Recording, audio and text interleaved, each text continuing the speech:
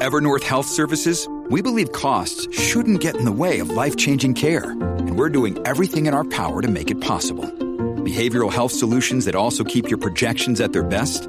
It's possible. Pharmacy benefits that benefit your bottom line? It's possible. Complex specialty care that cares about your ROI? It's possible. Because we're already doing it. All while saving businesses billions. That's Wonder made possible. Learn more at evernorth.com/wonder. There's a new podcast app that delivers chilling true crime stories straight to your mobile device. Every day, they release a new episode that investigate the gruesome true acts of America's worst serial killers, and you can explore into the minds of psychopaths and murderers. To get started, find and download Murder Minute from the App Store or visit murderminute.com. That's MurderMinute.com to get your daily dose of true crime creepiness delivered straight to your mobile device. It's a good show. Check one, check two. Say something. Hi. How's it going? Hey, happy day. Hey, folks, that's Lynn Shelton, my friend. I finally have another guest. It's been, you don't know this, you probably haven't even heard this podcast, but I have not had a guest on. I've been, the last probably 3 weeks have been me just reading listener emails. Oh, really? Yeah. And talking about my own bullshit. Allergy. Also, I am convinced now that I'm allergic to something in my apartment because the past 3 weeks I've been doing episodes just sitting on my couch on this recorder and microphone, and I wake up feeling okay, and within like 10 minutes of me talking, all of a sudden my nose is running, I can't stop sneezing, I'm sniffling, and it's like clockwork. And I'm sitting here in your loft and I'm totally fine. In fact, Sunday I was supposed to go hang out with my friend Dave, and I was like, you know what, dude, I don't think this is allergies. I think I'm sick. I just gave into the fact that I was sick because I had like a 20-minute sneezing fit when I woke up Sunday. It was just like hard guttural sneezes to where like my neck hurt from tensing up so bad from these sneezes. And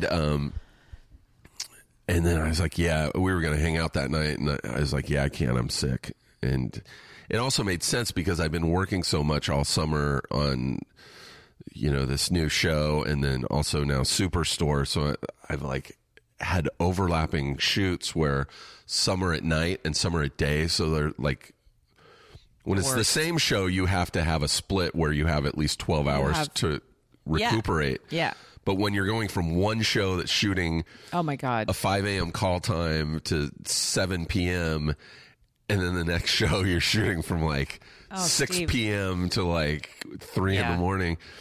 I was like, even I mean, you can still get sick on the same show. I remember the probably the worst time I've only been sick twice on shoots. One was the last time I did Judd's show Love on Netflix, but before that I made a movie called Laggies, and we would start the week with these brutal early call times of like 5 a.m. because we were in some mall and it was the only time we could get into the shopping mall. And then by the end, we were doing all-nighters at the end of the week.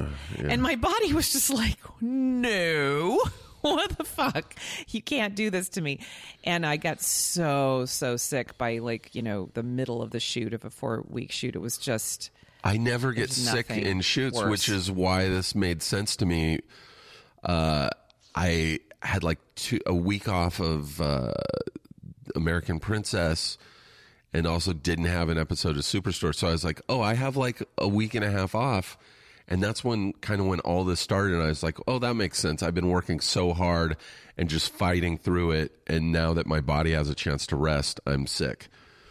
And then, so I canceled my plans Sunday. Monday, which was 2 days ago, I woke up and felt amazing. I was like, oh, it is definitely allergies. Yeah. And I downloaded an app. I now have an app. For what? An allergy app? Yes. Check this shit out. It's called Allergy Alert, and it gives you the pollen count. And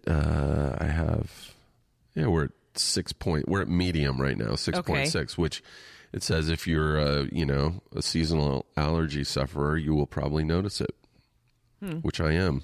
Interesting. Tomorrow it's supposed to be 9.2, bad allergy day. Ooh. I'm probably going to have a rough day tomorrow, folks. But you think your actual apartment, like there's some dust mite in there or I think mold so. or something? I'm afraid of black mold. Uh-huh. I don't know why. Well, I think it's a healthy fear. But like I don't think you're the only it's one. It's a small apartment, and I have seen no proof of mold. Maybe you have invisible black mold. Anyway, I'm sorry. But all the more reason to look for a new place, I guess. And I think I've also developed. This is something I've barely touched on, I think, on this podcast. But I think I've developed, and I refuse to address it because I'm in denial. But I think I now have asthma because of it. Like earlier today, I was wheezing a little bit. I went to a general practitioner, and they gave me an inhaler. She's like, "You might have asthma. Try this whenever you have wheezing." And it does work, but I never use it because I'm just like, I don't have asthma. Because you don't want to be that and person it's the with asthma. weirdest shit that starts it too. Like, I will, like this morning, brushing my teeth, and I have a really horrible gag reflex. And I always brush my tongue, because you got to brush your tongue. And whenever I brush my tongue, it's just like, what? Do you have to brush? I have never brushed my tongue. Oh, you should brush your tongue. Oh, okay. Yeah. All right.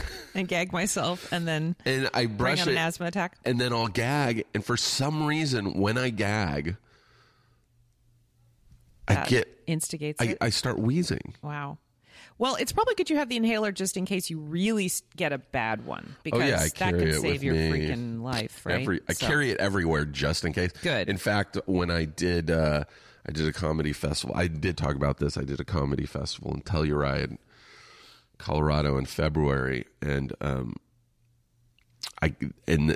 Telluride is like probably 9,000 or 10,000 feet. Oxygen, it's really high, and so I was really noticing lung issues. And then, like, the second or third day I was there, I got in the gondola,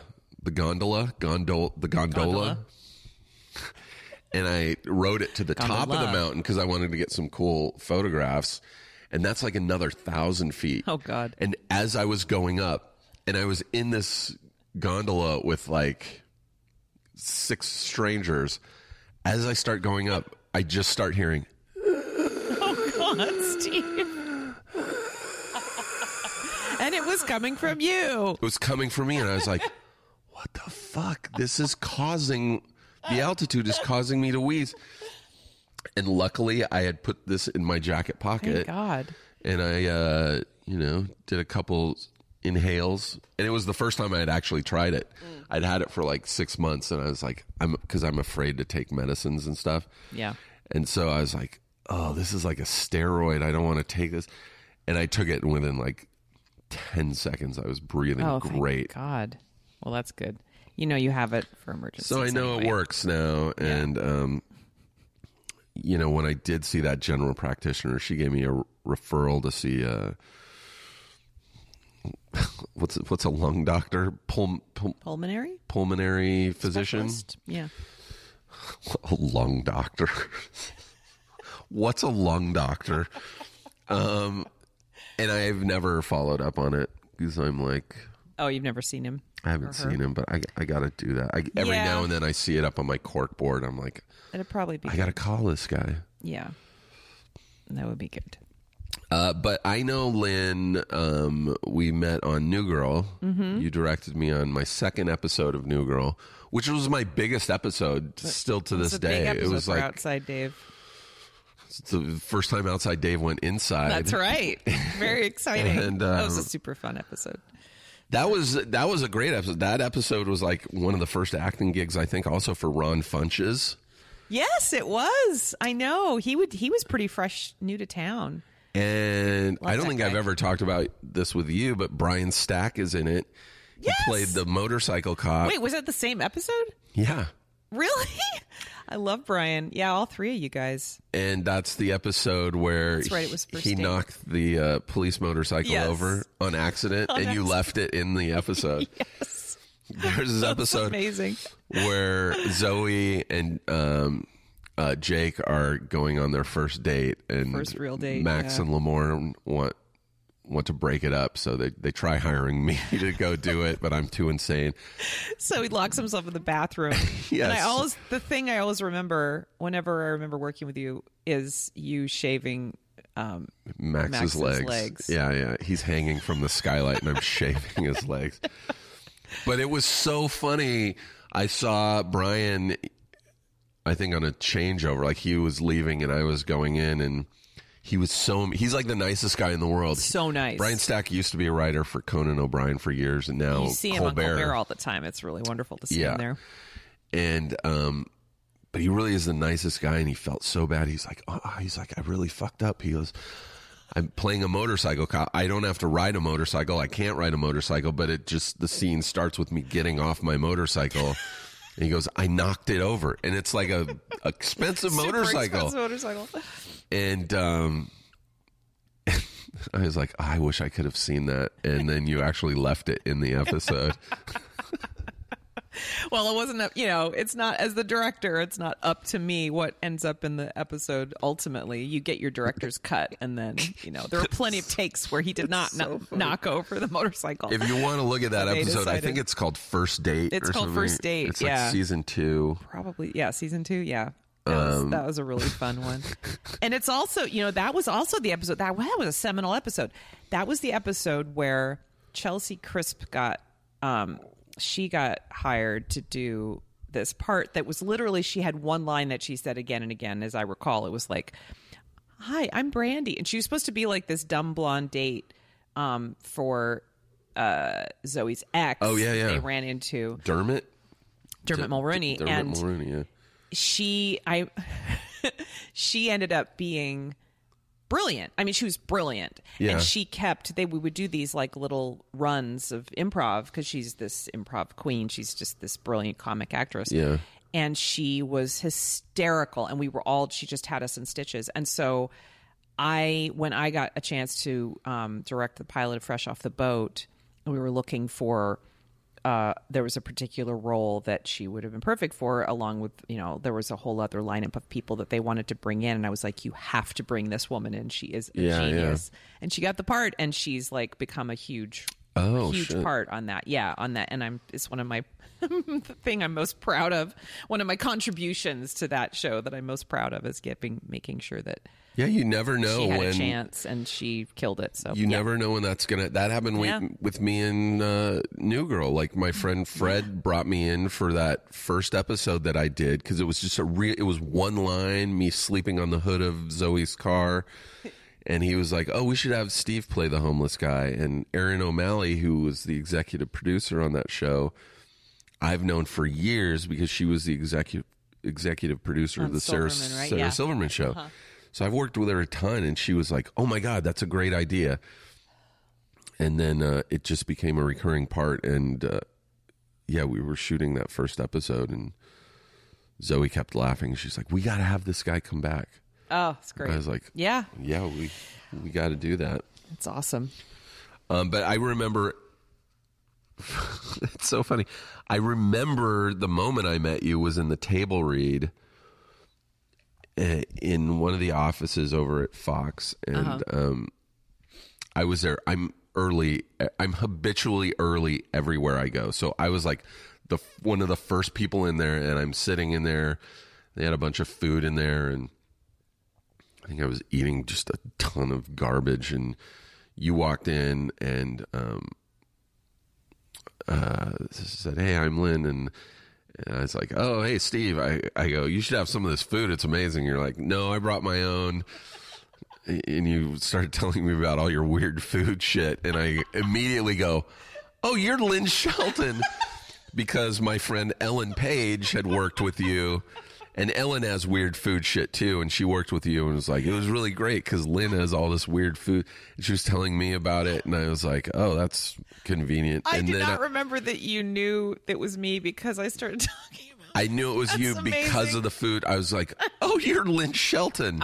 I go, I'm friends with Ellen. And I pieced it together because of the weird food stuff. Oh, that's so funny. Well, yeah, the fact that Ellen was good friends with you was a huge, immediately Yeah. There's a giant checkbox that's like, okay, well, this guy's somebody that I want to know more if he's friends with Ellen, because Ellen is one of the most awesome people I've ever met. She's the best. Gotten to work with. Yeah, she was really great. She's in my movie Touchy Feely that everybody should see. It's also got Allison Janney in it. Yes, my buddy Scoop McNairy. Oh my who's God, blowing up. Everybody is so great in that film.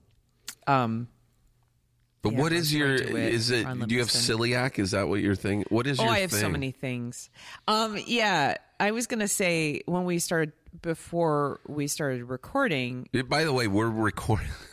Part of the reason we're recording this is I owe Lynn an episode of a podcast because she did like probably the last episode of my podcast, and it never aired because once Feral Audio switched over to Starburns, they kind of downsized a lot of their podcasts, and my podcast has not been they cut me continued on Starburns, and so I was like, yeah, let's do this because you have a movie, Outside In, right, which is now available on all the platforms, which you should definitely check out. It's available on Netflix. It may only be available on Netflix. No, so there's no reason you should not watch this movie. Exactly. And it's really good. It's Jay Duplass and Edie Falco, and yeah, I would say that right now it is my favorite film. Although the film that I'm just finishing up, which I'm hoping will debut at some point in 2019, is going to be a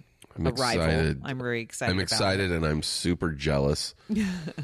Once again, that I was not part of it because it's Mark Maron and Toby Huss and Jillian Bell, who I just met. You did? Like a week ago. Yeah, did you guys work together or did you just met? No, we did a benefit show together at the Ace Hotel. Oh, fantastic. At the Ace Theater at the Ace Hotel. It really is an incredible cast. Michaela Watkins, Jillian Bell, John Bass, Mark Maron, Toby Huss, Dan Bacadal, Whitmer Thomas, Tim Paul, incredible cameo by my co-writer Mike O'Brien, who was supposed to have a larger role, but he's show running a show that he created, AP Bio, and they ended up sort of taking over it. The second season got greenlit, and it sort of took over his life, so he couldn't come and be in it in a bigger way. But he does start off the whole movie. Anyway, it's going to be amazing. It is amazing. I'm finishing it up and I'm in LA doing color correction this week, and then we'll see if we can get a festival. Is the picture premiere. locked? You're just now doing pictures color? Locked. Yeah, we're just doing sound, finishing up the music mix, doing all that stuff. So, but yeah, it's an independent film, so it has to be.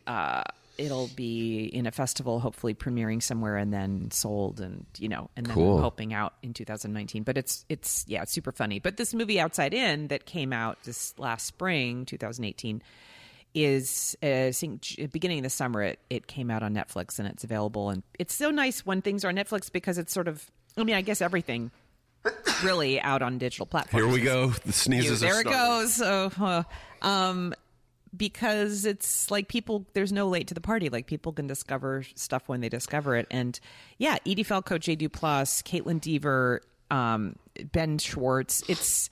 I'm so proud of this movie with an unbelievably beautiful soundtrack by the genius Andrew Bird. It just, oh my God, he's so good. Killed it. And I had such a dreamy time working with, very, very proud of that movie. And we shot it in upstate Washington State. Where you shoot most of your stuff. Yeah, except the new movie you shot in I've shot 7 Louisiana? movies in Seattle. Not in Seattle, in Washington State. Some bit is always in Seattle usually, but somewhere in Washington. But this last movie sort of trusts that with all of these amazing comic actors, we shot in Birmingham, Alabama. Oh, Birmingham. Yeah, it was amazing. I really actually had a great time, but it was surreal. It felt very odd to be making a movie not in Washington, not on my home turf, but fun, super fun. Was it hot there? It was insane. It was mid May, and I thought, we'll be safe. It's not going to be unbearable. It was horrible. 2 of the worst days I've ever had on set. This one day we were out in this like little holler. And it was it really wasn't the heat. It was the humidity was so oppressive. Everybody was just pouring sweat, the entire crew, the entire cast, all day long. And you could, as a director, it's like when your brain is melting, it's very difficult. Yeah. And it was not an easy shoot. You know, it was 12 days, all improvised dialogue. 12 days? With 4 to 8 people in each scene, and you're trying to figure out what the scene is. I mean, I had a scriptment. I knew what had to happen in each scene. Scriptment. That's what we called it. It was like a 45-page document that sometimes there was dialogue written, but a lot of times it just said, look, this is what has to be conveyed. This is what has to happen. Wow. And then you had to really map the scene out with the actors, and that was why I'd hired all of these brilliant improvisers. But you know, it's so stressful because you're writing it on set and trying to get different degrees. You know, these were all like, I love to laugh, and these are incredibly hysterically funny people. But sometimes they would really go off the rails in terms of, like, I wanted the movie to be grounded, able to go into crazy directions sort of plot wise. But I always wanted it to feel like real people in this kind of crazy scenario. And I wanted it to feel grounded. So I always wanted to get a version of every scene that was at least you know, somewhat on the level. Right. You know? But then sometimes they would really go crazy. So just getting all these different levels of, you know, of insanity. And I don't know. It was nuts. But just trying to cover, we had 2 cameras, but when you have 8 people to cover in a scene, you know, to get shots of everybody, it was... I still can't believe we were able to shoot it in 12 days. That's amazing. I don't understand how it's possible that we did it. I went to my first AD at the end of every day going, why did we think this was even a possible thing? You know, but we somehow managed to do it. And then it all has come together so beautifully in the edit room. I just have to give a shout out to one more person, which is Tyler Cook, who is the editor that I met on Glow. He ended up editing all 3 episodes that I've done on Glow in the first couple seasons, and this is his first feature he's ever edited, and we just had the most amazing time. And he was so sweet because he let his whole family was really sweet because he let me come to his house every day in Highland Park. Oh, nice. And he has an Avid there, and I would like snuggle up with his dogs and hang out with this beautiful little kid, you know, every day. And it was heavenly. It was a really fun That's process. amazing you did that in 12, less than 2 weeks. Yeah. And then we edited it in like 2.5 months. It was crazy. I still will look at a call sheet when I'm working. Like yesterday I worked, and I got the call sheet the night before, and it was 2 scenes. It's like, oh, it's just 2 scenes. We'll be done by noon. Right. We'll be done by noon. Yeah. I don't know why I always think of that. Because average, you'll look at a call sheet and it'll be like 5 scenes, and it's like a huge portion of the page. And this was like just tiny 2 scenes, 3 pages each. And, but it's like 6 cast members. Right. All in one room. And so I never... You have to remember, you have to get all the coverage on every person. You have to shoot every single person. I know. It takes a long time. Yeah, I remember one of the first television job I ever had was Mad Men, which still blows my mind. Amazing. And there was a conference room scene, and that was when it really hit home. There were like 12 people or something around this table, and it was a pretty simple scene, but oh my God, it took forever because you'd have to cover every single person and all their reaction shots, and not just their lines, but all their reactions. And every time you move the camera, you have to relight. You're relighting. Yeah. So it's like... Yeah, it's an incredibly arduous process. You know, it's amazing. A lot of people. Which I have never only experienced once working on Guardians of the Galaxy 2. Because usually, I mean, with a TV show, because they're doing multiple episodes, you have your 5 days to shoot it, and that's it. Mm-hmm. You have to get everything in that 5 days. And same with an independent film. It's like, we have 12 days. We have to do this. We cannot go over budget. And so you get to a point where you're like, that's good enough. We got to move on. I think Guardians of the Galaxy, I have never experienced this before, where it was like, we would work on it. There's a scene where we're in the forest when you first see the Ravagers, and it was like a 2 or 3 page scene. Something that, you know, we would shoot in a day on a TV show. We did it for like 3 days. Oh my God. 3 days. And in fact, like Chris Sullivan and he plays Taserface in the movie. We were the first people they covered in the scene. And granted, there were a lot of people in the scene, but they did our coverage, and then we went for the next like day and shot, and so much had changed in those 2 days that you had to go back and shoot. They were like, we're going to reshoot your coverage because things have changed. Well, things evolve, when you have that much time. I've always, dreamt. It's always the thing that I have dreamt about. I remember after making Hump Day, which was also another completely improvised dialogue movie, I thought, the next time I do this, someday, what I want to do is be able to have, because we shot that in 10 days. Oh, my God. And I was like, I want to have 20 days to shoot a movie like this so that we can shoot the whole thing and then go back. 20 days? I want the luxury of 20 days. But the way I would have done it is to shoot the whole thing and then go back and reshoot. And I probably wouldn't have reshot the entire movie, but some scenes definitely would have improved if I'd been able to go back and shoot again, because you've learned so much about the characters, or you realized, actually, would have been great to have done. You learn as you go. Yeah. So anyway, it's always, the luxury of time has always been something I've it's been my fantasy. The luxury of time and the luxury of money. Yeah, money, whatever. But it's really, they equal the same thing. That's why money you're gives shooting. You time. Money gives you time. More time, I was shocked. I was expecting to go out there and be working like 12, like full long days. I never once on Guardians worked past 7 p.m. I was always out by 7 at the latest. Wow. And I was never in before 6 a.m. I had very little makeup to do. That helps. I grew a beard. I didn't have to have a beard put on. I grew my beard for 6 months. You didn't have major prosthetics or anything? Shaved my head.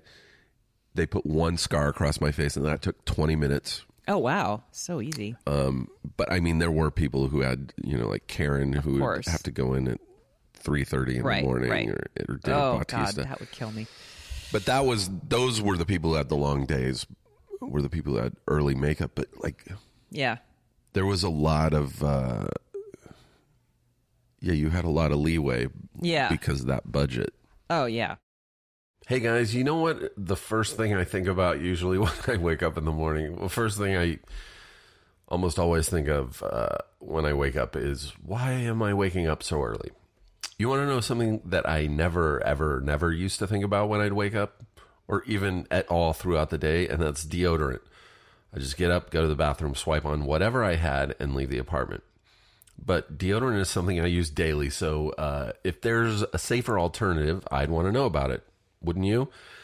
That's why I'm here right now to tell you about Kopari's coconut deodorant, the aluminum-free deodorant that has been a game changer for me. Literally, I'm not joking. I've been using it for about a month and a half now, and I can honestly say it works, and it works really well. It fights odor with plant-based actives such as sage, coconut oil, and the best part is it lasts. And this is Kopari's #1 selling item on their website. They can barely keep it in stock. And there's no sticky white residue that's been plaguing me with almost every other deodorant that I've tried. Just the amazing smell of coconut milk. And it really is... I put it on and I can just sit on the couch and enjoy my smell. That sounds weird, but it smells so good. And Kopari is free of silicons, sulfates, parabens, GMOs, and baking soda. So it's great for sensitive skin, like my lily white ginger skin. So why wouldn't you want to try this? They offer a money-back guarantee as well, so there's no reason not to. So say aloha to Kopari. Go to koparibeauty.com/doc to make the safe switch today and see how you can save $5 off your first order. That's Kopari, Kopari, beauty.com/doc, D-O-C. koparibeauty.com/doc. Thanks. Well, I mean, before we start recording, I was going to say that since this is a sort of medical themed thing, there's so many things I could talk about. But the running theme for me and my medical history of my adult life has been that again and again I've come up upon this pattern of stumping doctors and then having to figure out things on my own, basically. Yeah, self-diagnosis. Yeah, a lot of self-diagnosis. And the first, I'm trying to think, I guess they sort of coincided, actually. Like I always had upset tummy issues on and off. You were not recording? No, it's still recording. Okay. I'm always paranoid. You look so panicked for a minute staring at your recording device. I've always had tummy issues, but it got really bad in my 20s. There was just like it just sort of grew and grew and grew, and there was this basically a 4-year period when I would be struck with the most intensely painful gastrointestinal distress, where we'd be out on the town somewhere at a performance or a dinner or something, and I would be doubled over, and the only thing, and like I'd have to like hobble to the curb and get a cab and go home and just like lay down for hours or a day on my side, sort of moaning, and nothing would alleviate that. Nothing seemed to help. I couldn't figure it out. And it would be what would happen is my belly would just get blown up like a balloon. Yeah. And just like stabbing, like knife stabbing pain, and gas that wouldn't come out. Like I would just be stuck, like, but unbelievably painful. And I never knew when it was going to strike. Like I couldn't figure out why, or there didn't seem to be any rhyme or reason. Ugh. This was a really long time ago because I'm old. So You're not old. This is well before. You're not old. By the way, Lynn's birthday was 2 days ago. Yes. Happy birthday, Lynn. Thank you. It was well before anybody had common knowledge of what celiac disease was. Nobody knew. It wasn't on the radar. Like they knew about it in Europe. In fact, I'd heard that in some countries back then, they were just testing everybody for it. But here in America, when you say back then, like how long ago? It's like the 90s. Oh, okay. So in America, it was just nobody knew this word. In fact, no, I'd never heard of it until like 6 years ago. Right, exactly. And so what happened was, I just was actually really lucky because, I didn't know what it was, and I was. I just figured I was sort of broken, I remember because I'm also lactose intolerant. They often go together. So I remember days. I just think this is so funny. I would when I think back on this, I would be like, okay, I'm just going to eat something really bland today. Yep. So I'm just going to have like a bagel and cream cheese, like white foods. Did you seem like processed? What could be foods. gentler than bread? What could be gentler? Flour, the staff processed of life, Steve. The staff of life. I just thought, okay, I'll just have some nice bread product, food. Something beige, little white, a little beige. I always think that right? too. Beige. Nothing a potato, worse. I couldn't have rice. chosen anything worse than bagel and cream cheese. There's so much gluten in a bagel, chewy bagel, and then cream cheese is the worst. Like my mom is lactose intolerant, and she will take lactate pills, and she can eat basically any dairy except for cream cheese, which nothing will help her, digest. It's so crazy. What's even in? I don't eat cream cheese. I don't like idea. it, so I don't even know. It's sugary though, right? No, it's just dairy. It's just a form of dairy. It's like a buttery. You never eat it? So I don't delicious. eat it. I don't like it. I miss it. I miss all of it. I used to love bread products so much. But I had no idea. I couldn't figure it out. And what was interesting was that a friend of mine also had very similar symptoms. And she read a book about wheat allergies. And so she just, for the heck of it, tried cutting out wheat. Totally not celiac disease, but just wheat related, right? Yeah. So she cut out just wheat, not gluten, but wheat. And she had an immediate effect. Like her symptoms like disappeared or got greatly reduced. So she called me like, you have to try this. This is amazing. It might be the key to our problem, It was for me, and maybe it is for you too, because we had like exactly the same symptoms. So I tried it. I remember that first day being like, oh, I'm going to go eat oh, right, that has wheat in it. And like just the awareness of how many things contained wheat, because it was so brand new to me, right? And realizing, oh, right, pasta. Oh, right. Pasta. Pizza. Oh, right, this sandwich. Oh, right, this cereal. Like every single thing I was eating had wheat in it. I was like, oh, I'd have to stop myself, and realize. And it was immediate, like the first day, just no symptoms. And I was so sad because I loved bread products so much. I loved wheat so much. Yeah. But I was in so much pain that it was very motivating, right? So to eliminate the pain. But I still was eating things like, non-gluten-free oats, because they didn't even have gluten-free oats, so they were tainted with gluten, and spelt and rye and barley and things that had gluten, right, but not as much as wheat, because I thought it was a wheat allergy and not just gluten.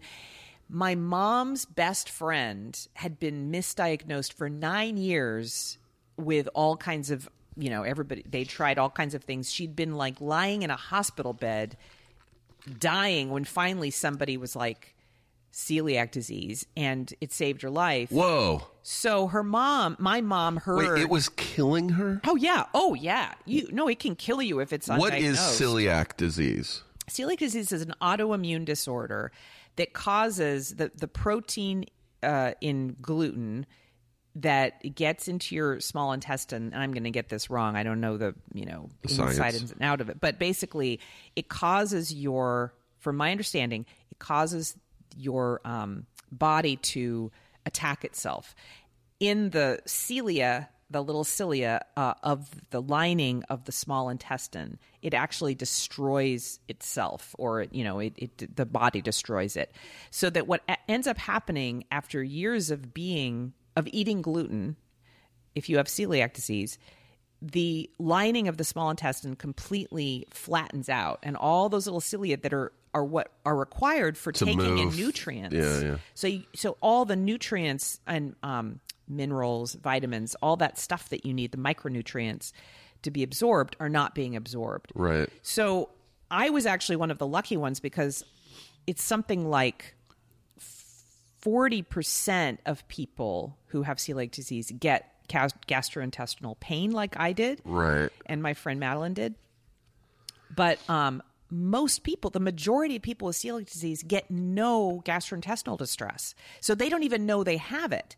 And so I know, like, a sister-in-law of one of my dear friends, one of my dear friend's sisters, she didn't get diagnosed with celiac disease until she was in her 50s.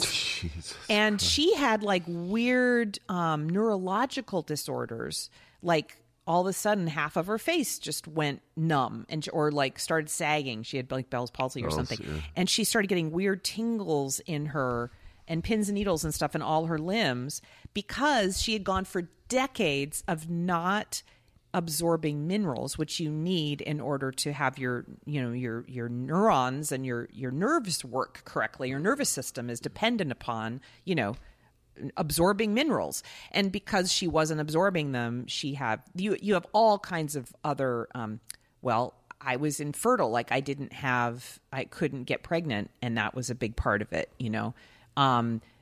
early, like if you do manage to get pregnant, there are birth defects, right.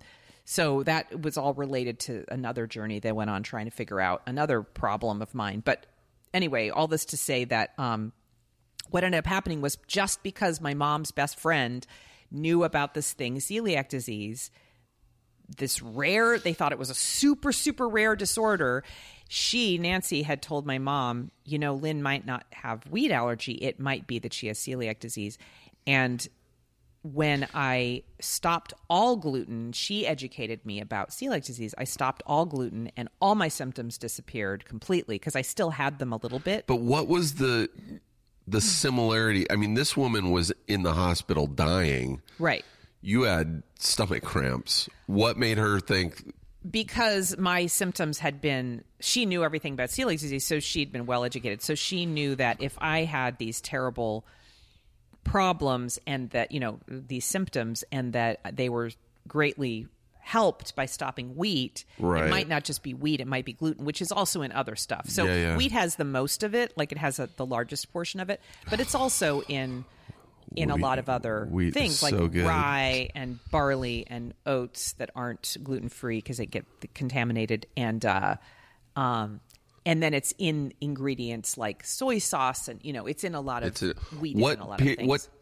This is in the 90s that you? Yes, I figured it out in the 90s, and so what ended up happening was, I didn't even know what gluten was in the 90s. Oh yeah, like I had to be educated about all of that. There were exactly two, and they were brand new. There were two cookbooks, no products. Like now you go and everybody knows. There's a gluten-free gluten-free section. There's entire bakeries. I remember the first time I walked into, I never in my lifetime thought I would ever be able to walk into a bakery and eat anything, and have something fresh baked that was because I remember there was finally at one point there was a gluten-free bread that was a heavy rice flour bread that was impossible to eat without toasting it. And if you toasted it, it was barely edible, but it was awful. It was just awful. And I remember just like I had this dream that I would be able to someday eat something fresh baked that I hadn't made myself. Right. But there were 2 cookbooks out by Betty Hagman, I remember,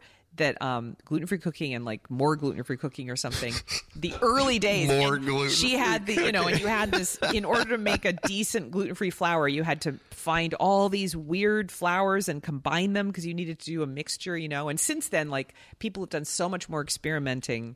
But she was a pioneer, and I'm very grateful to her. But it was like, at the time there was nothing. There was no resources. It was just this desert. And I remember going to, I had this internist that I had gone to in New York who I really liked. He was very, I think that doctors are shamans and they can have an effect on you both for ill and good. And I've walked away from so many appointments, especially early on before I knew better, that I didn't have to put up with this. Yeah. And especially in New York, the East Coast was really bad for this. These arrogant asshole doctors who would make you feel like shit, like you had somehow failed, like you were somehow broken, and you would leave. They wouldn't give you any information. They wouldn't spend any time with you. They would act like they knew everything and you were somehow, inept and it was all your fault or something. And you'd leave just feeling like shit. And I liked this guy because he really had the opposite effect. Like he really was, he listened and he was, but when I came in and I told him, I think I have this disease, I'm really sure that I have it. And he was like, celiac, what? And I remember him taking down this giant book and like looking up. Oh my God. And it was like celiac sprue, this sort of tropical disease. He'd never heard of it. How do you spell it? And he just was like, Lynn, I don't think you have this. This is really rare. Like this is something that is, I don't know how you even came up with this. Cut to, it's not really rare at all. Of course, it turns out that so many people have it. I mean, not so many. It's not like 1 in 10, but it's enough of a population that, it can actually sustain. And then there's this whole gluten intolerance thing too, which is a real thing. I know people who go into a coma if they, practically, well, not a real coma, but they go into like a zombie-like state when they have a sandwich. That's how Ellen Page described it. She said when she stopped eating gluten, like it transformed her life. She would go into depression. She would go into, people have joint pain. They have all kinds of other things. It took Ellen a while to figure everything out though. Because it wasn't just, she went. Of course. Ellen went extreme on the diet, like gluten-free. And then was able to tolerate. I think now she even eats some meat because I think a doctor was like, you need iron. Yeah. Well, I don't want to go into other people's medical things. Right. She should talk about it herself. Yeah. But yeah, no, I know I have friends who don't eat gluten, but they're not celiacs. Now, I also want to say the vast majority of the population is fine with gluten. I'm not one of those people that says, oh, everybody should cut, gluten out of their diet, because it's not true. I mean, a lot of people, most people can handle gluten just fine, and it's very upsetting to me when people take on this as a sort of a fad thing.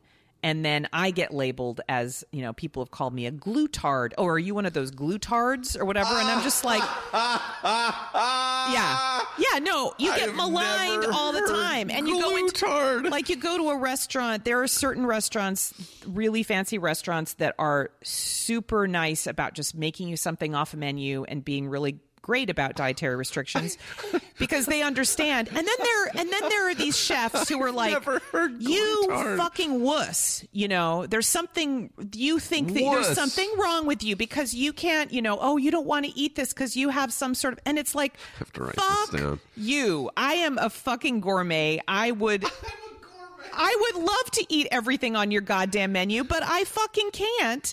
So fuck you for oppressing me gourmet. and making me feel like a goddamn, asshole for having this broken body. Like, I'm sorry my body doesn't want me to have any fun, but, you know, I don't know. It's really upsetting to me when people are not tolerant of a medical condition that doesn't let me eat shit. I'm a gourmet. And then people who think it's all in your goddamn head or whatever, you know, like, I fucking love food. I wish I could eat all of it. And I just don't want to be in pain, you know? God. And I know it's not psychological. Fuck you, because I'm a gourmet. Whatever. I love food, you know. And there are people who really are just like very intolerant of food intolerances. I'm writing this down as a possible title. Oh God. Fuck you. I'm a gourmet. Anyway, but yeah, no, I get very frustrated because I would love to eat everything. So on top of all that, like after years of just basically just cutting out gluten, and it was great. That seemed to be the key, right? So then I figured out, I actually started having more weird problems, and I ended up having to realize I had to cut out a bunch of other stuff too. The biggest one, I have to say, was the biggest life changer for me was all oses. So I don't eat any sugar at all. Glucose, dextrose, sucrose, you know, lactose, all of it. So I don't have honey, agave, maple syrup. Yeah, and it's all got oats in it. It's all sugar. It's all different forms of sugar. But like natural, like just like bees honey, you can't. I don't eat fruit, dude. I do not eat fruit. I can't even tell you how painful it is not to eat a goddamn blueberry. I love blueberries. I love berries. I love raspberries. When did you stop eating fruit? It's a few years back now. It's been a while, but it changed my life because I was getting like, I basically had this constant candida overgrowth or some kind of bad back. Is it candida? Or it's basically, you know, you have this biome, this gut biome that's, you have lots of good bacteria, you know, quote unquote good bacteria. That's like, it's a balance, right? It's a balancing act between, you're like 90% made up of like little microbes, right? The more they find out about the immune system and about your health, it's all contingent on your healthy biome, you know, of all these little organisms that live inside of you, you know, and hopefully happily. Yeah. But people who have leaky gut syndrome, this was an article I read, a kind of semi-academic article a while back that really helped me figure this out. That people with celiac disease, but also other ulcerative colitis and IBS and other, not everybody, but it seems that a certain number of people cannot break down these molecules, these OS molecules. Sugars. So what happens is they get stuck in your gut, and then they feed the bad bacteria. Is basically, again, the sort of the shorthand of it. This is my understanding. I have fully forgotten about candida. Yeah. I for a long time was like, heard about it, and a lot of people were like, you may want to look into this because it's sugars just destroying your stomach. Oh, basically, yeah. Because, I mean, for me, it was not being able to break down the sugars. So if you look up, you know, Candida diet, again, it's one of those things where some people say, oh, this is a quack thing. Well, I don't know. Maybe it is, but for me, it worked. Like, it really worked. If I cut out all that stuff, and I mean, I was already not eating half of the stuff on there. I don't eat beer. I don't eat bread. I don't eat all that stuff. But it was. I don't eat beer. Well, yeah, that's like one of the major things. Right. You know, they have this list of things you're not supposed to eat. But sugar was the main thing. I stopped drinking alcohol. I stopped drinking all forms. Like, you know, for a while I was just drinking. I thought, I can get away with like club soda and vodka, or, you know, a little bit of whatever. And I realized, no, I can't. No, alcohol it immediately breaks me down. But it would affect my mood. Like, I went in when I would every month for like 6 months, I was getting a yeast infection gynecologically. So it would like, my naturopath was finally the one who helped me say, look, your whole gut is just overflowing with this stuff, and it's just going down into your gynecological system, your vagina, every month at a certain time of month, right? You know, when it's a sugary time of month because of your biome down there. Anyway, and so that was when I really realized I have to deal with this systemically. But again, it's like piecing this all together, you know, myself. Anyway. But I did, and then it really changed my life. So I eat stevia, and I'm sort of addicted to it because it's I like stevia. I have a sweet tooth, and I tried every brand, and they all tasted gross to me. But I found one that I actually, for some reason, it tastes better than the others. I don't notice a difference in them, but I actually like stevia. Yeah, and I have to make sure that, like, a lot of stevia products have additives like dextrose, or they throw. Why would they do that? Well, I don't. Isn't because that the whole purpose of using stevia? No, I mean, a lot of people eat stevia because they use stevia because it's like, people used to use saccharin. Like it's a caloric thing because it has no calories. So they're using it because they don't want to put they don't want to put all these teaspoons of sugar in their coffee or whatever because they're diabetic, or they just don't want the calories. Right. So a little bit of dextrose or a little bit of binder or whatever, but like I don't do well with any of that stuff on any of those weird starches and guar gum and all those things. Like I have to. So what it means is that I end up having to cook for myself. Yeah. But I do eat healthier. But the last straw, I'll tell you about the last thing that makes me like, oh my God, Steve, it's so pathetic. So a few years ago, I started getting a new kind of cramping. That's not just if I accidentally eat gluten, I'll have, I know exactly what that is. Yeah. Like if I've accidentally eaten gluten, I'm like, oh, this is a very specific pain. It was a new kind of pain. It was and it came over me like completely debilitating, like moaning on my bed. The only thing I can compare it to is going into labor. I've had one kid. I've been in labor once. I also had a really insanely painful miscarriage. That was the only, it's like the worst menstrual cramps times 100 Jesus. Or like almost like child labor. Really, really bad. And in the same kind of like wave-like pattern. And it turned out it took a while for me to figure it out because the gastroenterologist that I went to did not diagnose it. But I figured out it was IBS, irritable bowel syndrome, which, as it turns out, I read recently, 60% of women get misdiagnosed with some sort of gynecological thing. They think it's gynecological because it has the same wave-like pattern of pain. Yeah. Like the pain that comes over you when you're cramping or you're in labor comes in waves. Right. And it's this sort of generalized in your gut somewhere. Abdomen. So I thought it was like an ovarian cyst or something. I had no idea what it was, but it was so painful. And again, I didn't know what was triggering it. Well, once I figured out it was IBS, you have the most amazing diet. What's triggering IBS? What's triggering IBS? What helps IBS is there is a university in Monash University in I might be saying it wrong, in Australia, figured out a few years ago that there is this diet, this crazy diet called the FODMAP diet, low FODMAP diet. Oh my God. And a huge proportion, like 70% of people who have IBS, if they follow this diet strictly, their symptoms will either disappear completely or be greatly reduced.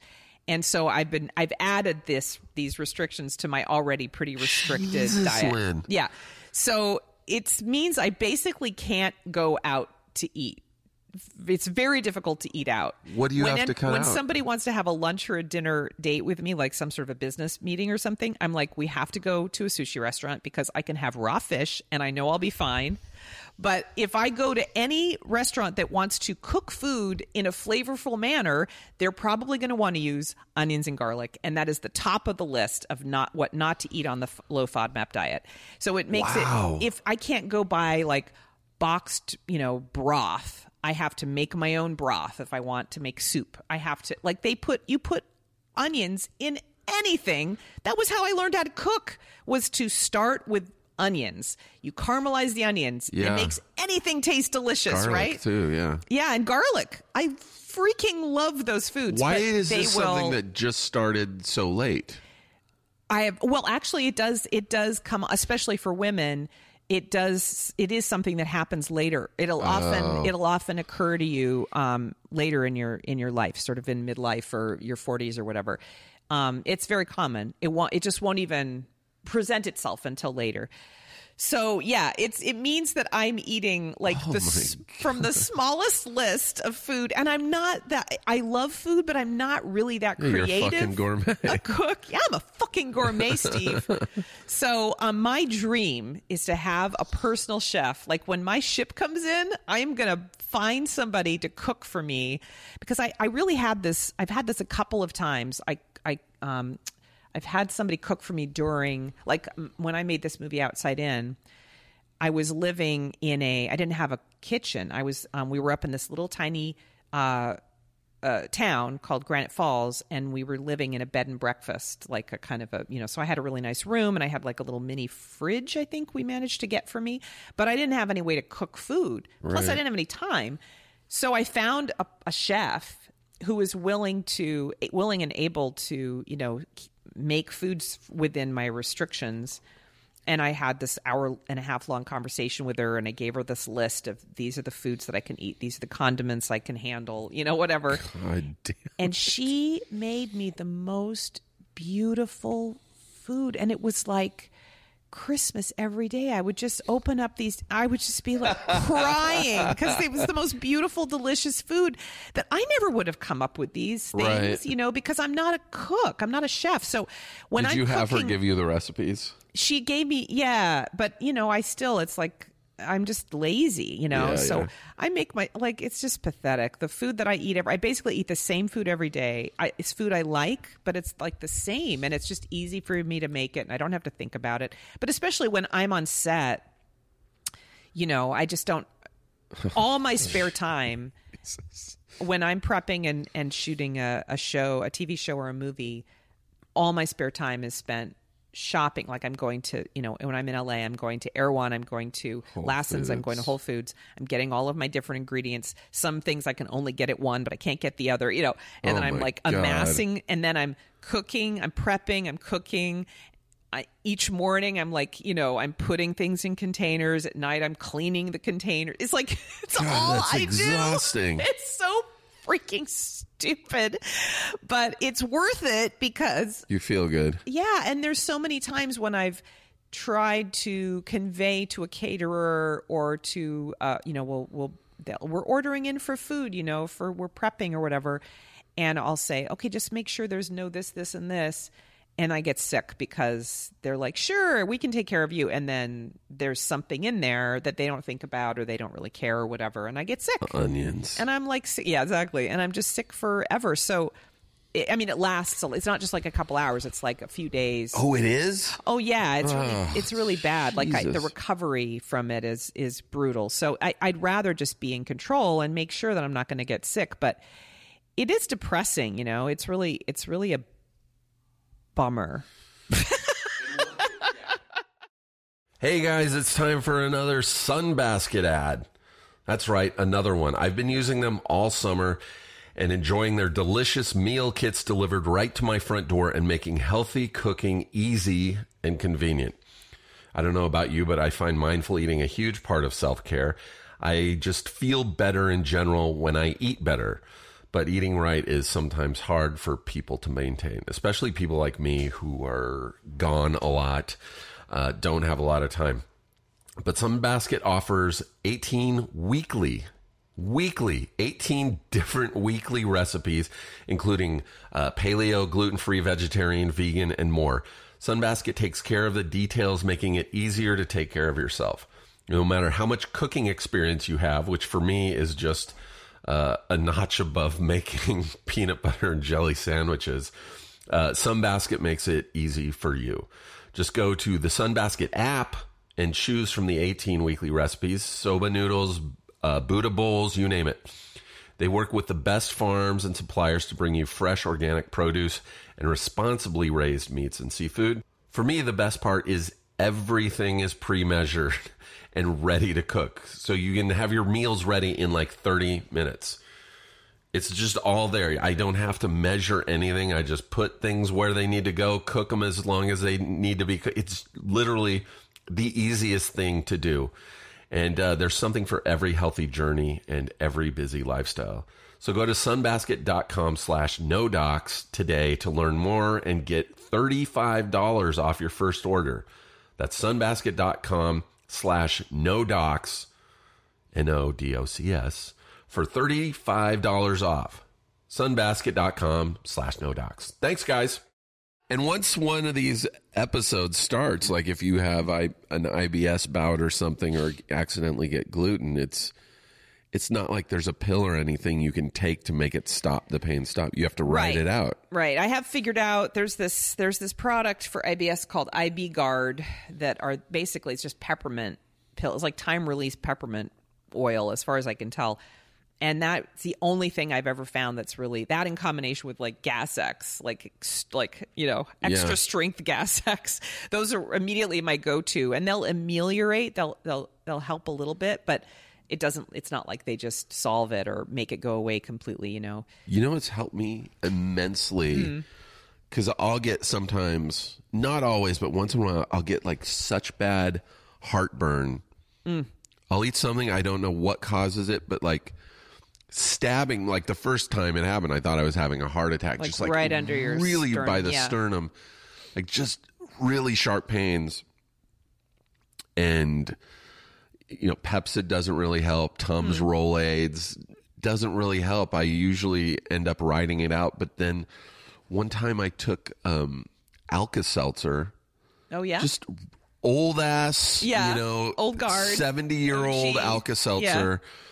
And it helped. Two drops in the water, chug the fizzy water, and then within like 3 or 4 minutes, the hugest burp, like just like guttural, like right, and a couple of those, and it just, you can feel the pain go away. It's so wonderful, man. When you feel, that's the only thing about being in that kind of pain is that when you're not in it, it's pretty spectacular. I wanted to say one more thing, since if anybody is listening to this and wondering what the hell FODMAP is. Oh, yeah. And I'm going to get this wrong, I'm sure. But it's something along the lines of, it's an acronym, and it stands for, I believe, fructosaccharides, fructosaccharides, oligosaccharides, disaccharides, monosaccharides, and polyols. I think that's what it is. And there are these weird little ingredients.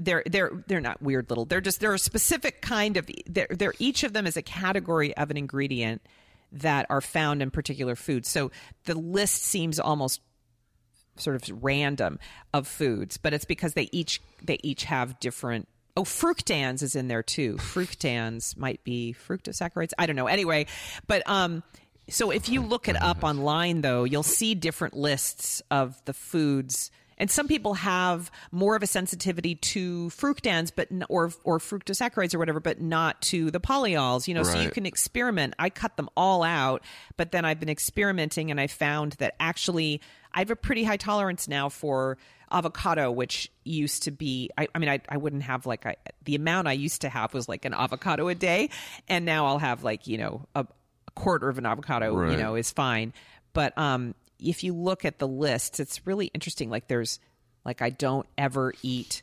pistachios or cashews. Like those have a hugely high amount, but I can kind of have a few walnuts, it's interesting. Or maybe an almond, there's some things I can eat in moderation. So it's a diet where you try stuff and cut stuff out. Yeah, you kind of have to then... experiment. But I would say phase one is just cut everything out from that list. And then and it's a long list. And there's it's painful. The worst for me are the onion, garlic. They basically say if you don't cut anything else out, cut out onions and garlic.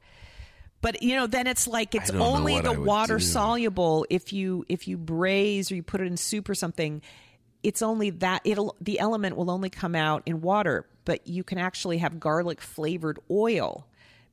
Or even if you slice up a garlic and just put it in oil to flavor the oil, and then you take the garlic out before you add any vegetables, that's safe. It's really weird. So it's not oil soluble; it's only water soluble. So it's interesting because I don't mess with onions at all, but you can flavor your oil with garlic anyway. So there's all these very specific things, but I do recommend, since I've started talking about this, there have been 2 or 3 of my friends who have gone on this diet and have had an easing of their own symptoms. So it's definitely something, if somebody's having digestive distress, it's something I definitely recommend people check out, because there may be some, and I'm trying to think of some of the others, asparagus, cauliflower, beets, but greens are safe, like kale and lettuce I can eat, and chard and stuff, but I'm broccoli? not supposed to have. I've never really been able to deal with broccoli. Brussels sprouts are bad. And not just garlic and onions, but shallots, leeks, I can have chives, though. I have a lot of chives because it's dark green. Like, it just gets very specific. But anyway, that's what it stands for. And I'm still shocked that you don't eat fruit. Oh, it's horrible. That's the worst. The sweetest actual food, like inherently sweet food I have, and I'm totally addicted to it, are winter squashes.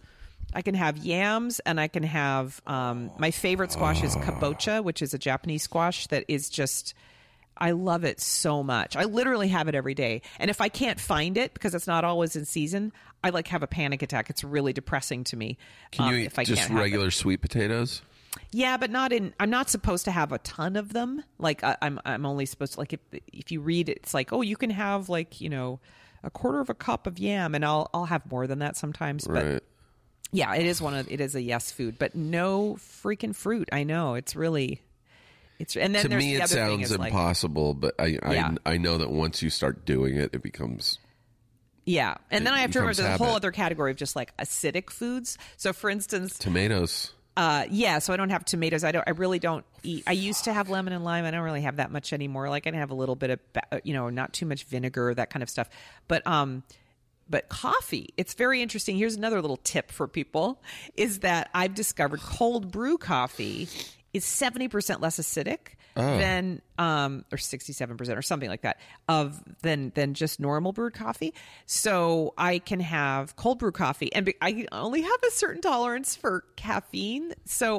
And you can't really buy decaffeinated cold brew on the bottled on the shelf, So I'll make my own decaf cold brew coffee. I have my kitchen is like a little science experiment. Like last night I made, it probably still smells like broth because I made turkey broth, bone broth for myself last night. I save all my trims from veggie trimmings in the freezer, and then I make my own veggie broth, and I'll throw in like this case it was like an organic turkey neck or something because bone broth is really good for you, for your gut. So I'll make my own bone broth. For a long time I was only a pescatarian. I only ate fish, and finally, after I figured out the FODMAP thing, and I was eating there were 3 things I could eat. You can eat zucchini. You can eat green beans. You can eat quinoa. I don't do a lot of. I do. I mean, I can, but I don't eat a lot of grains. I generally don't. I find I do better without grains. I don't eat beans. Oh God! Because I don't really do well with them. Anyway, so I added meat back into my diet because I was nice. meat free for a good 10 years, and I like it better, and I eat a lot of fish. But I just was I just felt so deprived. I was I have to be able to add something to my menu for a change instead of constantly taking food away. You're a gourmet. I'm a goddamn gourmet, Steve. Yeah, I'm a fucking gourmet. Yeah. God. Anyway, but that's all tied. The other thing that ended up, I wanted to get pregnant. I'll just tell this story really quickly, but I wanted to get pregnant, and I'd been on the pill for 12 years because I had irregular periods when I was a teenager, and so I got put on the pill before I was even sexually active, just to try and regulate my hormones. I mean, my periods. And so I was like, I want to get pregnant. I was 28, and so I'm going to go off the pill. And I didn't have a period at all. I didn't ovulate, right? For when you went off it? Yeah, for 14 months, over a year. So I go to my doctor. I'm like, what's wrong with me? She does all these tests, and she says, everything looks normal. I'm stumped. She literally said, I'm stumped. And it was the first time, in my life that I was like, what? What? Because you're brainwashed. From when you're a little kid, the doctors know everything. You're supposed to help me. And they can solve all your problems, and they know how your body works, and they know what's going on. And so it was just the most wake-up call moment. And I was living in New York City, and my sister said, you should go see, or maybe I said, I guess I want to try alternative medicine. I'd never even considered it before. Yeah. It never was in my, wasn't in my, but I really wanted to get pregnant, and my doctor had no idea what was wrong with me. So what else was I going to do? Right. So my sister is like, there's a great acupuncturist in Chinatown. You go in there, no appointment. He's there 7 a.m. to 7 p.m. every day. And you just walk up and you wait and you pay him $30 in cash. And he, you know, I went behind a little pink shower curtain. There was one other person. I waited for like half an hour. Then I walked in. I remember closing the little shower curtain and standing, you know, I'm sitting across from a card table. He holds my wrists. He looks at me. He says, "What's your problem, lady?" Yeah. "What's your problem, lady?"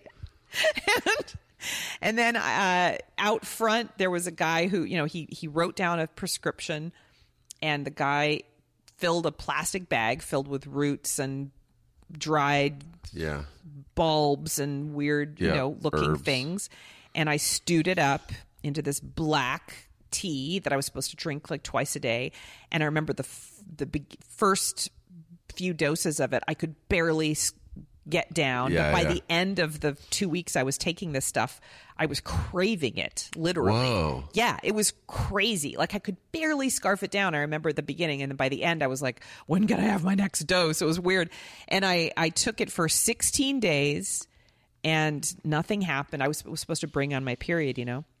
Nothing happened. I was really sad. And then like 2 days later, I had my period, my first period in a year and a half. Holy shit. And I was sold. I was like, okay, well, and then at that point, I ended up not going back to that dude because I didn't feel like I could really talk to him because his English wasn't very good. So I started on this like journey of trying out different modalities. And I went to everybody, you know. I went to a nutritionist. I ended up with this wonderful Jewish acupuncturist who had studied Tibetan medicine. She'd gone to Tibet, but she was also just one of these people I would come away just feeling. I remember I went to her after I'd been really sick. I'd had the stomach flu and I just had no appetite. And I went to her and I said, you know, I'm so not sick. I'm so not, you know, I can't eat. She was like, you have to eat. I'm like, I can't keep anything down. She did some sort of treatment on me, some acupuncture treatment. I left there starving, just hungry as a horse. I mean, I would have eaten a horse. I was so hungry. And I remember just thinking, oh, old people who can't eat, like this is the treatment they need. You know, It was like magic. And she did get me pregnant. Actually, she really helped to get me pregnant and figure out my problem. But it was all, I felt like I had to go down this road of figuring shit out on my own, you know? You would love my acupuncturist who's just a few blocks away. Are you serious? They are, I've talked about them many times on here, the first people to do acupuncture in LA. Whoa. They go back. I love acupuncture, man. Many generations into China as acupuncture, like 10 generations. Like they've been doing it for like 100 years. The family, and they came to LA and they are just down on Beverly. Wow. And like Beverly near Alvarado. They're super close to you. Oh, cool. And I can always get in the same day when I need to. And wow. They were literally the first people to do acupuncture in LA. Wow. In fact, they kept getting shut down because the city was like, this isn't medicine. You can't do this. Wow. That's amazing. And they're awesome. Well, I will plug my LA acupuncturist who is a magic man who I adore, named Russell Brown, who has a practice called Poke, which I think is the most adorable thing in the world. It's hilarious. And he's down, right now he's on Melrose and La Brea, but he's going to move. I don't think it's very far, but he'll stay in West Hollywood. But he is absolutely incredible. And I have a naturopath and acupuncturist in Seattle who's totally different. I adore her as well, and she's my sort of touchstone and my shaman. But one of the things I love about all of these practitioners that I go to, because I also see this guy to do sort of body work. I can't even remember. Aston Body Patterning is his main thing, but he also has created his own sort of thing. And then this chiropractor who's not a bone cracker, but he's like very gentle, and he's just a miracle worker. And every single one of them are so different from each other. Yeah. And they all have their own take on what's going on. There's another chiropractor in LA, Dr. Ken Best, I've seen, who I had the worst tweaked back, and I went into him, and he was like, structurally, he was doing all these tests, and he said, structurally, you're fine. it must be emotional. And he asked me about what was going on emotionally, like what happened when your back went out. And I was like, well, I just come out of a meditation. And he said, were you thinking about a specific thing? And I was like, I was trying to work through this thing that's, that I felt like I'd wronged somebody or I felt guilty and I didn't know what to do about it. And he was like, well, are you willing to? And he worked through this thing with me emotionally. And I walked out of there pain-free. It was nuts. Like I literally couldn't walk. And when I came out, it was pain-free. And I don't know any of my other practitioners I go to see, my magic people, who would have approached it in that way. You know what I mean? It's nuts to me, but they all have their own way in and the way that they talk about what's going on in your body. And they're all, I'm very open because, you know, they've all worked for me, you know, like I've gone to see, I made a movie called Touchy Feely. Allison Janney plays a Reiki practitioner, which is energy work. Yeah. And I've always wanted to try Reiki, and it was like, oh, I can do it as research, right? And I started to see hilarious. I know, it was great. And so I went to see a Reiki practitioner for the first time, and it was crazy. I had one of the most spiritual experiences of my entire, I think my third eye opened once when I did Reiki. Not every time, but there was this one time when I actually had this experience where I felt like there was my body, I was lying on a table, and the bottom half of my body felt like it was, well, it started with the sense of heat over me. I wasn't outside or anything, but I felt like the sun was coming down and shining and like really radiating heat all over the top half of me. Right. And the bottom felt like I was in the earth and I was like sinking into the earth and then becoming part of the earth. Yeah. And the top of me, I felt, like the sun below and the earth beneath, but I was like my body had dissolved, basically. Right. And I realized in the middle of this, and it was an intensely calm experience, I realized, oh, this is death.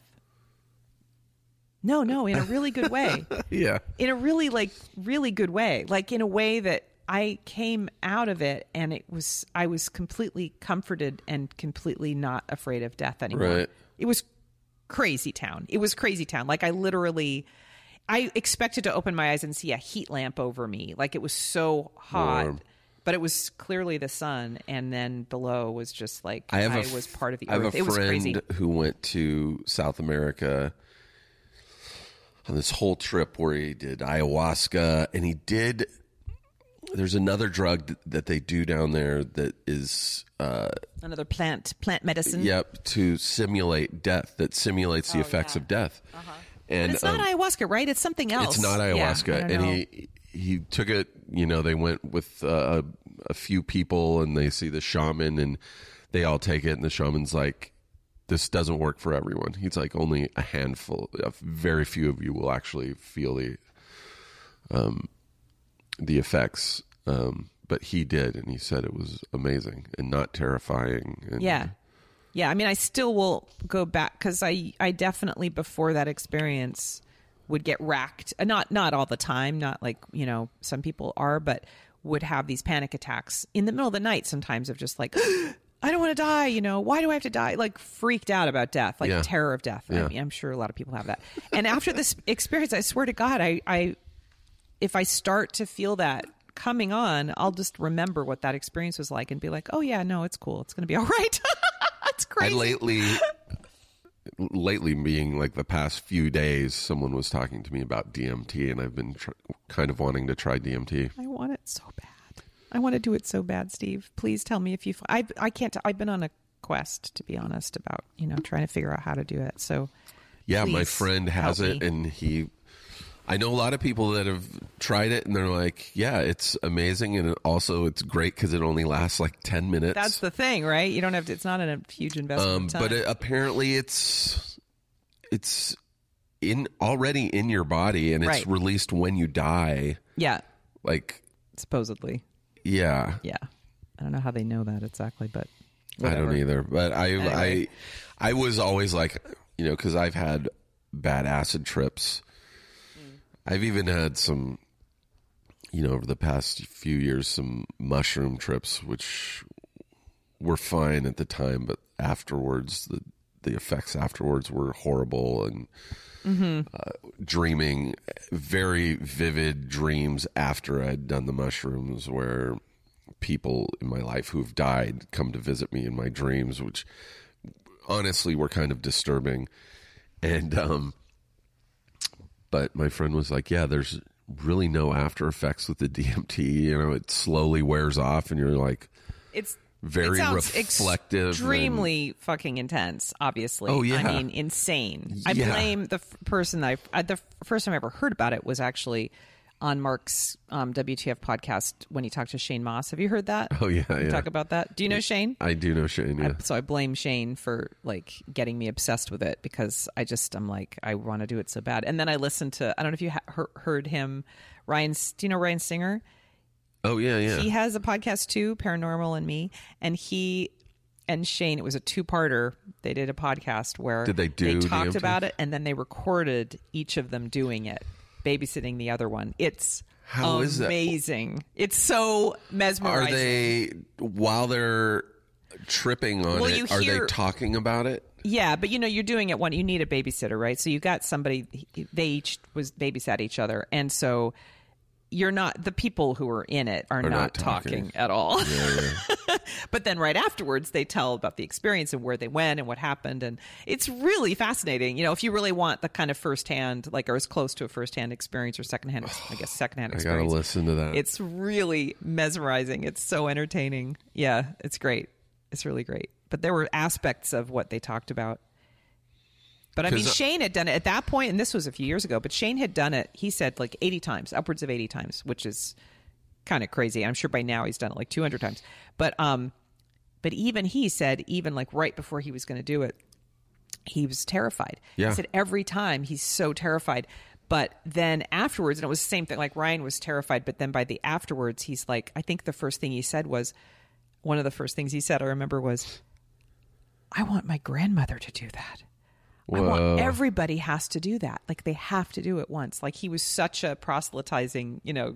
right afterwards, just saying that was the most amazing thing ever, But I don't know if when I could do it again, because it's just so terrifying. I think my impression is the very beginning of it is the hardest part.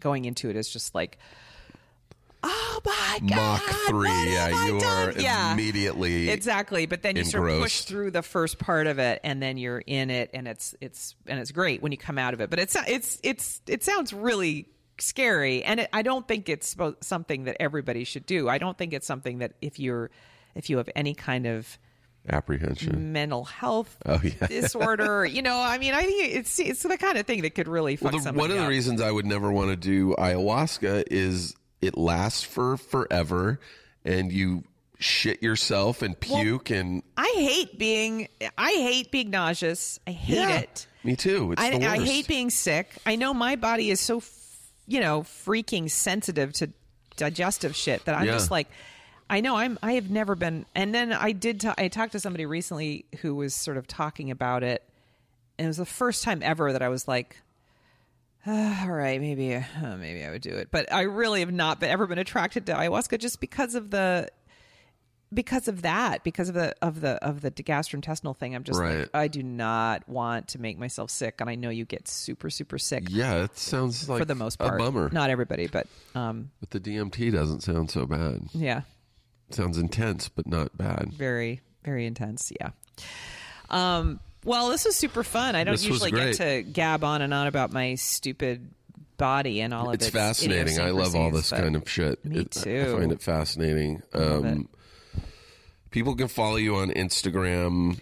Yeah, What's your when I went handle? on Twitter, I came up with the handle. I want to make sure it's correct. I believe my Twitter handle is Lynn Shelton Film. Yes. And then I tried to replicate that when I finally gave in and went on Instagram, which wasn't that very, very long ago. And somebody else had created a Lynn Shelton Film handle. Lame. With putting my pictures on it, like a few of my pictures. It was really creepy. It was You can have that removed. Okay. You can report I that. don't even know if as somebody disappeared, or maybe I tried to report it. I don't even remember. I haven't looked recently. But anyway, so I just created a new handle. So for my Instagram, it's The Lynn Shelton. Yeah. Well, people should follow you. Thanks, you Steve. take great photos as well. And also check out Outside In on Netflix. There's no reason you should not There is no check reason. it out. And you should look out for Sword of Trust, which will hopefully be coming out in 2019. I'm excited. Put a tiny little, trying to put a little button on it in your brain so that when you see it coming down the hopper. I'm excited about that. I love everybody involved in it. Funny and sweet. But yes, Outside In is out there, and it's pretty darn good, I gotta say. Edie Falco can do no wrong. J. Duplass is great. Everybody in it is really good. And it's beautifully shot by Nate Miller, and it's a good one. I'm proud of it. Right, have to say. Thanks, Steve. Let's go eat some blueberries. No! Thanks, Lynn. Onions and garlic. Okay. Bye. Bye. It's a good show.